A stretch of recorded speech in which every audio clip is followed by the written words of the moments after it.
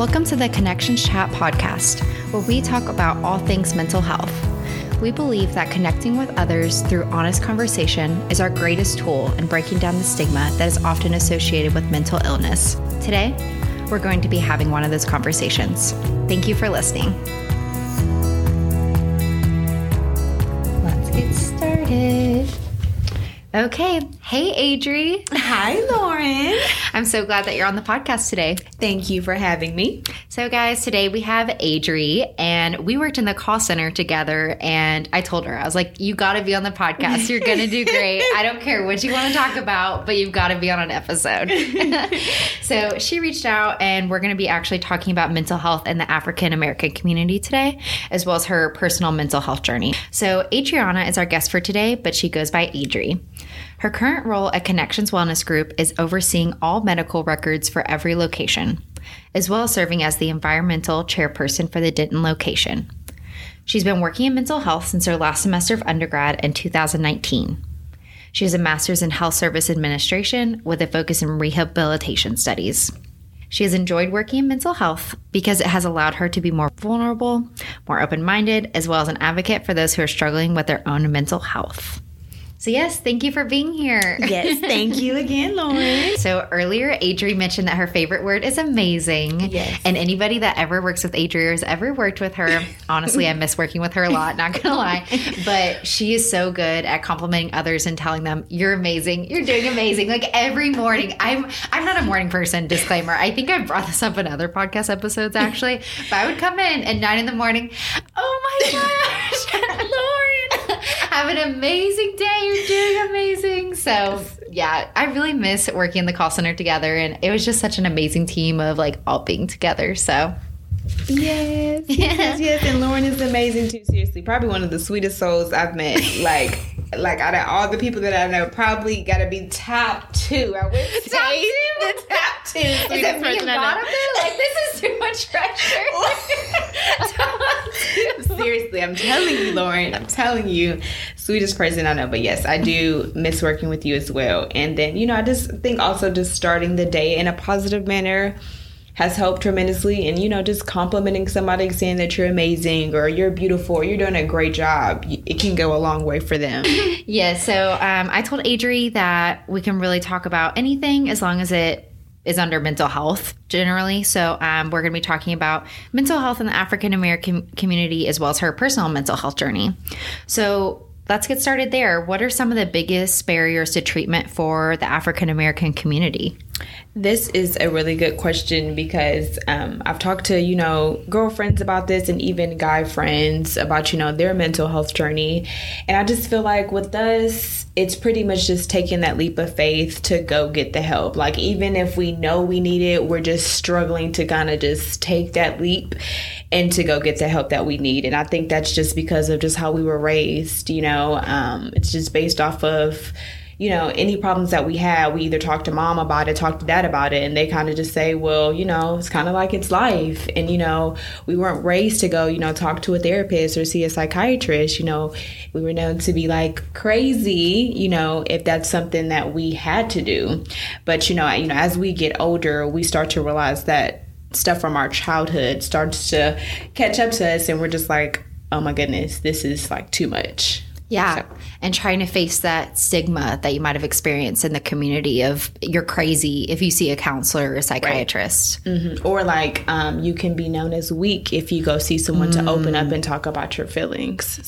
So personally, did you experience those kind of stigmas in your mind as you were going to see a counselor for the first time or working on mental health? Honestly, I really didn't know too much about mental health until I started working in mental health in 2019. And I'm just so grateful that I did. I know everyone's experience is different, but just me personally, I think what really opened up for me is, after you graduate college, you have that postpartum depression. And I think that really kind of just kicked in for me once I didn't have a constant routine. And then also, too, just kind of just, going home every day with all this time on my hands and just kind of staring at a wall and trying to figure out, well, what's next? What do I need to do? And I think the cherry on top for me was I'm really big on working out, but, we all know how hot it gets here in Texas.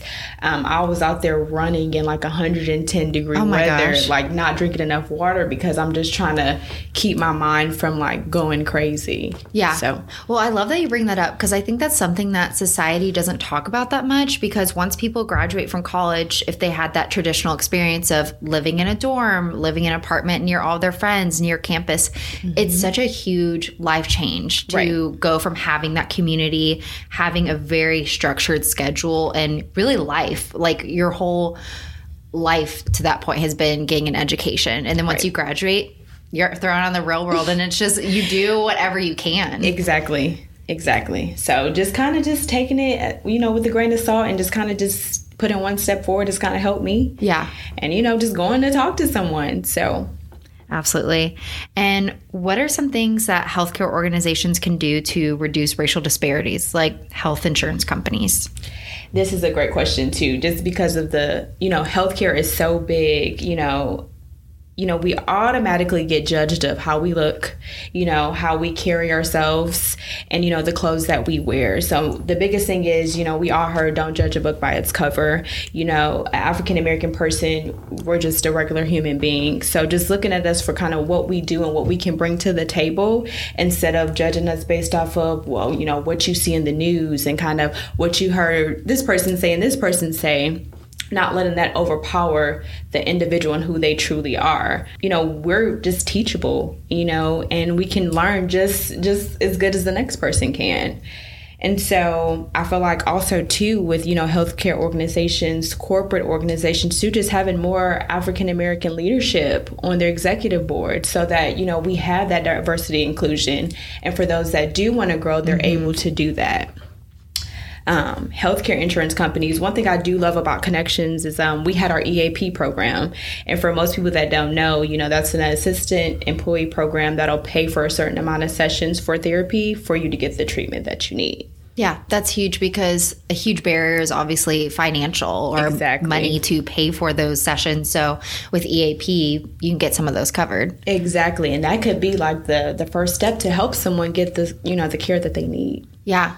And with your experience of working with FMLA paperwork and EAP, what are some things that people should know or could look out for if they're wanting to do that themselves? Yeah. So FMLA, it's a very tedious process. You got to make sure that you're not only on the providers, but you got to make sure you're on yourself too, because you're pretty much the middle person to making sure that, the person is able to get the time off of work that they need. And so communicating with the providers, and then sometimes even the caseworker that's over their stuff, whenever they're doing FMLA, to help the process, go smoother. It can be a lot sometimes. So, I appreciate the process and the journey. And if anybody that is struggling, need to, take that time off of work, short-term disability, long-term disability, I recommend they do take it. It's helped a lot of people here. I've seen the growth, and people are very appreciative of the process. So yeah, that's huge. And just anything to help people get treatment that they need. Exactly. Do you think that there's more of a cultural barrier to getting help?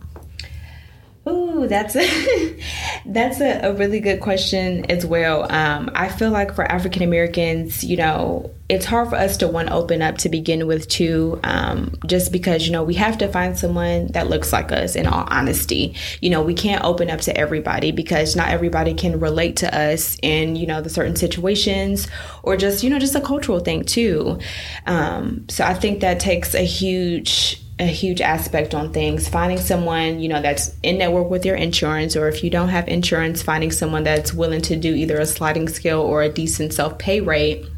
That's a huge thing.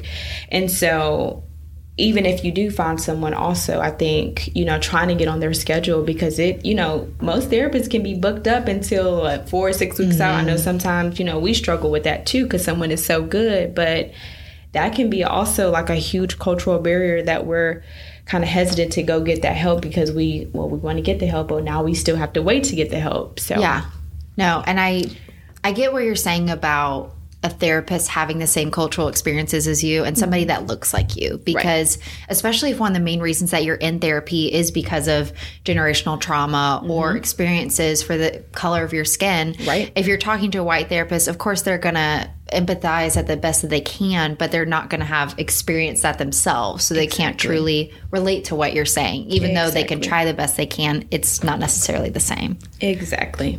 Yeah. And with this podcast episode, it kind of made me just think of the whole point of this episode is that it may be difficult for some people to hear, or if they see the title of this, they might be like, I don't want to hear about that, or I already know everything I need to know. But the truth is that for the people that are living these experiences and these injustices, you can't just turn off an episode, or you can't choose to not be informed or listen to it. Like, this is everyday life. Exactly. And the biggest thing is too, I mean, you have to be open-minded when it comes to things, especially because the world is changing every day.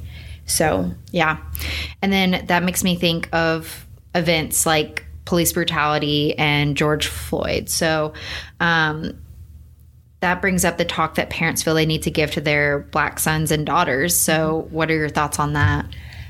Honestly, I mean, it has to be a conversation that is needed, honestly. I mean, especially at a younger age, you know, that's how, you know, kids look at, you know, their parents, they pick up on everything. And so it's sad to say, but we have to have those conversations at such a young age, you know, especially, you know, with everybody getting their driver's license. You know, this is a fun time or an exciting time for, you know, kids to start driving on their own. But just having that fear, you could possibly get pulled over for maybe not even speeding. Let's just say your taillight is out. And then just kind of having that fear that this can go left or it can go right. And so parents having to have those difficult conversations, like, you know, police are supposed to be the heroes. They're supposed to protect us, but there are also some out there that would do things that will hurt you. And, you know, you never know. You might not come home one day. Yeah. And so that's a very difficult, a very sad conversation to have, but it's needed. It is needed. Yeah. So, and talk about anxiety inducing. Exactly. For the parents, for the teenagers learning to drive, like just everyone involved. Right. I also think, too, you know, with that being said, with, you know, parents kind of instilling that information into their children about, you know, police brutality, the injustice system as well. You know, we don't want to put that fear that if a child or African-American child gets into that situation, their fear, and then it just goes really wrong. So I think it's important to, you know, teach them, but not also steer that fear in them so they know what to do in that situation. Yeah. But, you know, even if you do the right thing, you can still end up it going the wrong way, unfortunately. So, yeah, trying to find that balance of not invoking too much fear, but wanting them to do the best things that they could in that situation. How do we get those who might be self-medicating with food, alcohol, or street drugs, etc., to get the help that they need?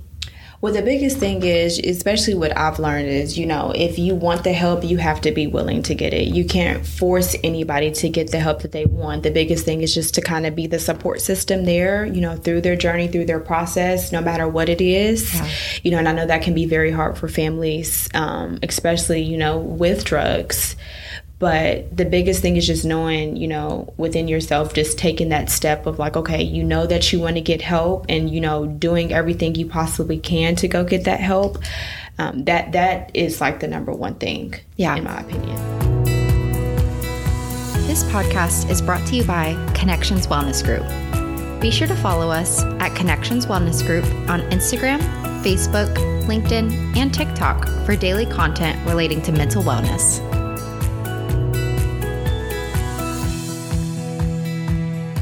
Do you think there's more of a stigma regarding mental illness in the Black community?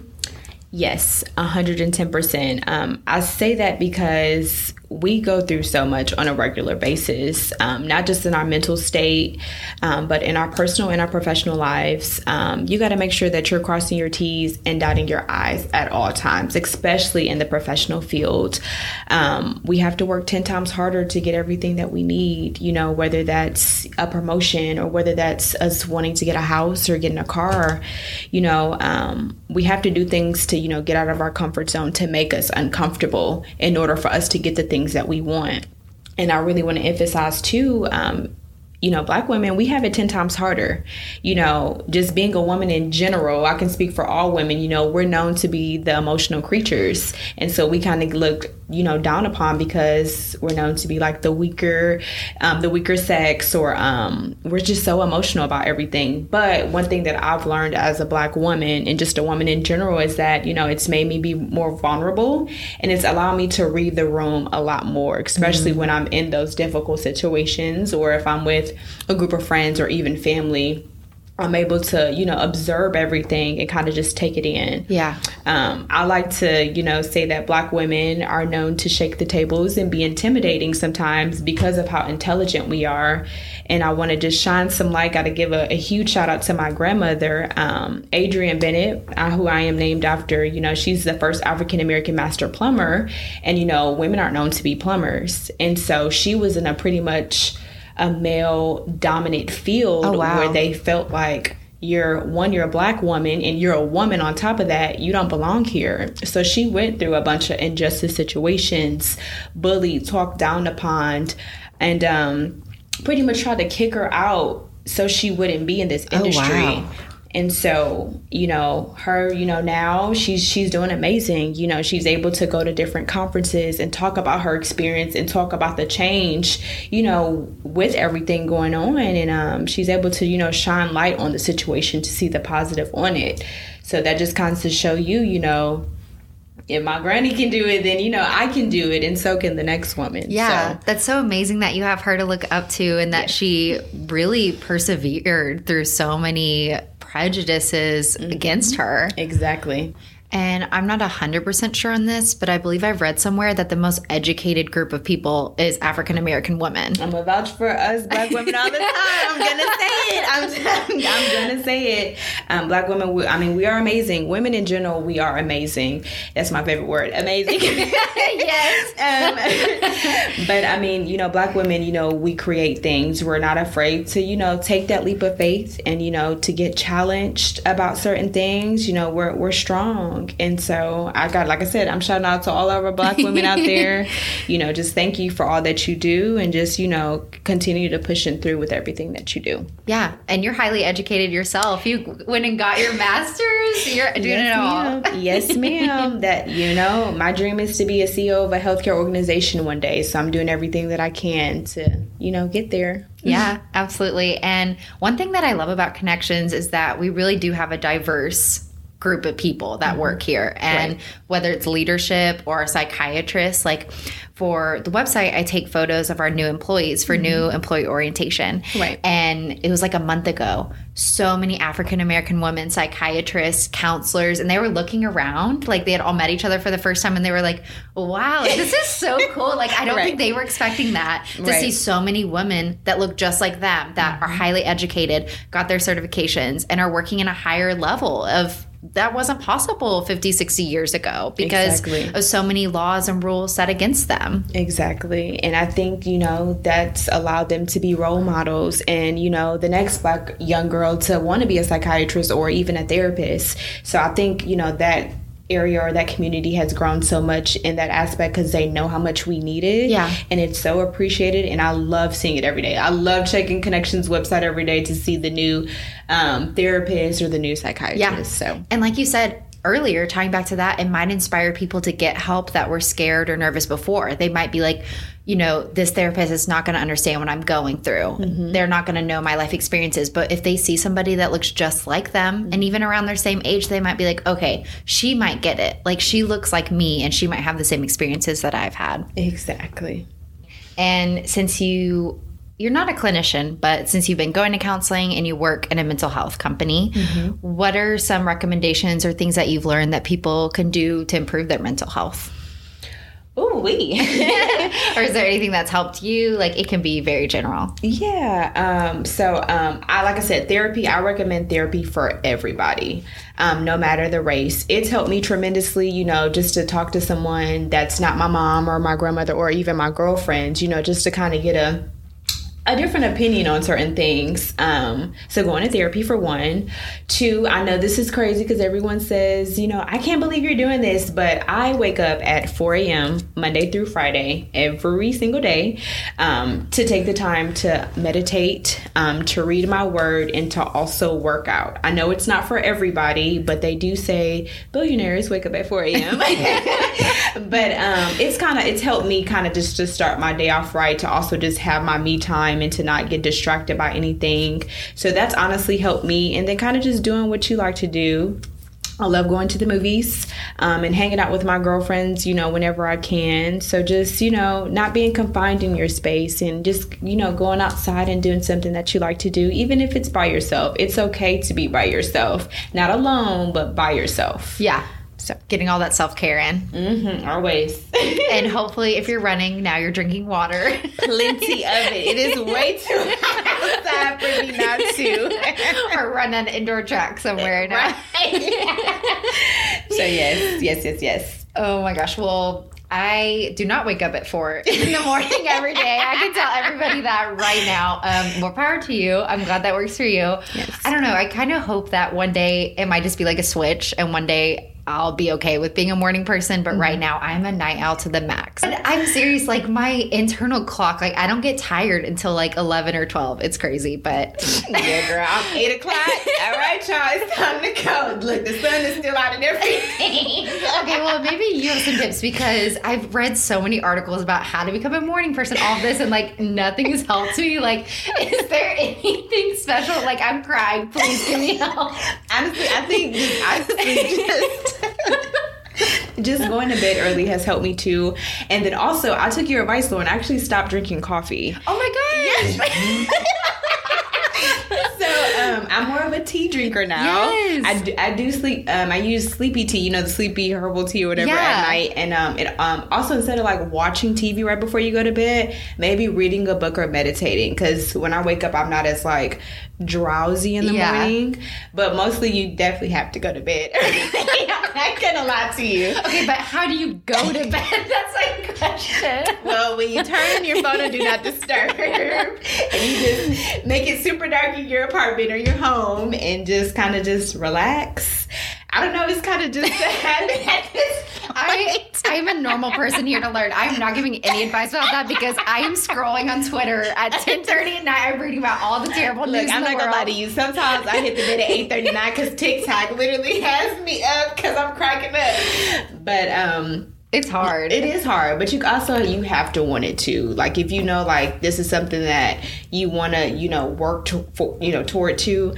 Trust me, I didn't just start waking up at 4 a.m. I had to gradually work. Okay, 6 a.m., 5:30, 5:15. Work my way up there, and it's been okay ever since. I'm not gonna lie. Once I do meditate and read my Bible, I do kind of go to sleep a little bit, and then I really start my day probably at 5 o'clock. That's when I start working out. Yeah, But that's what's helped me, honestly. No, you're right. Like, that kind of hurt. You were like, you have to want it bad enough. And it's like, I don't want it bad enough. I'm on Twitter. Trust me, it's okay.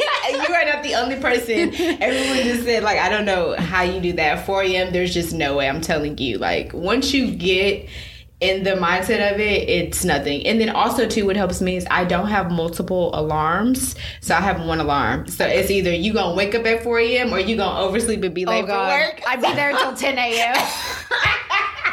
I have like 5 alarms. They'd be like, she's dead. She's not at work. We don't know her. Like, where's Lauren? Not here. Stop. Well, Lisa was able to help with something with the green tea. So thank you. Little Shout plug, you guys. It's going to be in Darren's podcast if you've listened to that one. But I was feeling so anxious from coffee. And green tea has just helped me so much. And like, I'm one of those people where if 5 years ago, like when I was in college, if you told me to give up coffee, I'd be like, who are you? Go away. Like, this is my one vice. Okay. Right. But I don't know. It really has helped. So if you listeners are feeling real anxious for no reason, you can talk faster than your brain's working. You're feeling real jittery. Yeah. We're about to get sponsored by green tea. For real. Like, shout out to green tea. Just tea in general. Not any iced tea, but warm tea all day. Wait, why not iced tea? I cannot stand. Are you from this side? I am not. I'm from Detroit, Michigan. 313 all day. Yes. That's why. That is why. So, yeah. Nice. Well, yeah, we're wrapping up. So is there anything else that you want to share or I didn't ask about that you'd love to talk about? I just wanted to say thank you, for the opportunity, and thank you for pushing me, because I was definitely on the fence about backing out about it, but that this is a great topic that I'm glad I did hit on. And if you need the help, it's okay to say that you're not okay. I know that Connections goes by that, and I love that quote so much. It's okay. You don't have to be perfect all the time. I mean, it's okay if you need to sometimes just scream and just cry it out sometimes, but biggest thing is just kind of getting back up and just keep pushing through. Yeah. Well, I'm so glad that you were here today and talked about this because, like we said, it's not an easy topic, but it's something that people need to hear about, and you did an amazing job. So thank you so much. So round of applause for Adri. Thank you. No, I'm so glad you didn't back out, really. Yeah. Like, it was great. So, yeah. Thank you so much. Thank you. Thank you for listening to the Connections Chat podcast. Be sure to follow our podcast on your platform of choice to receive updates on our latest episodes. If this episode resonated with you, please share and start the conversation with your network or support system, and together, we continue to break through the stigma surrounding mental illness.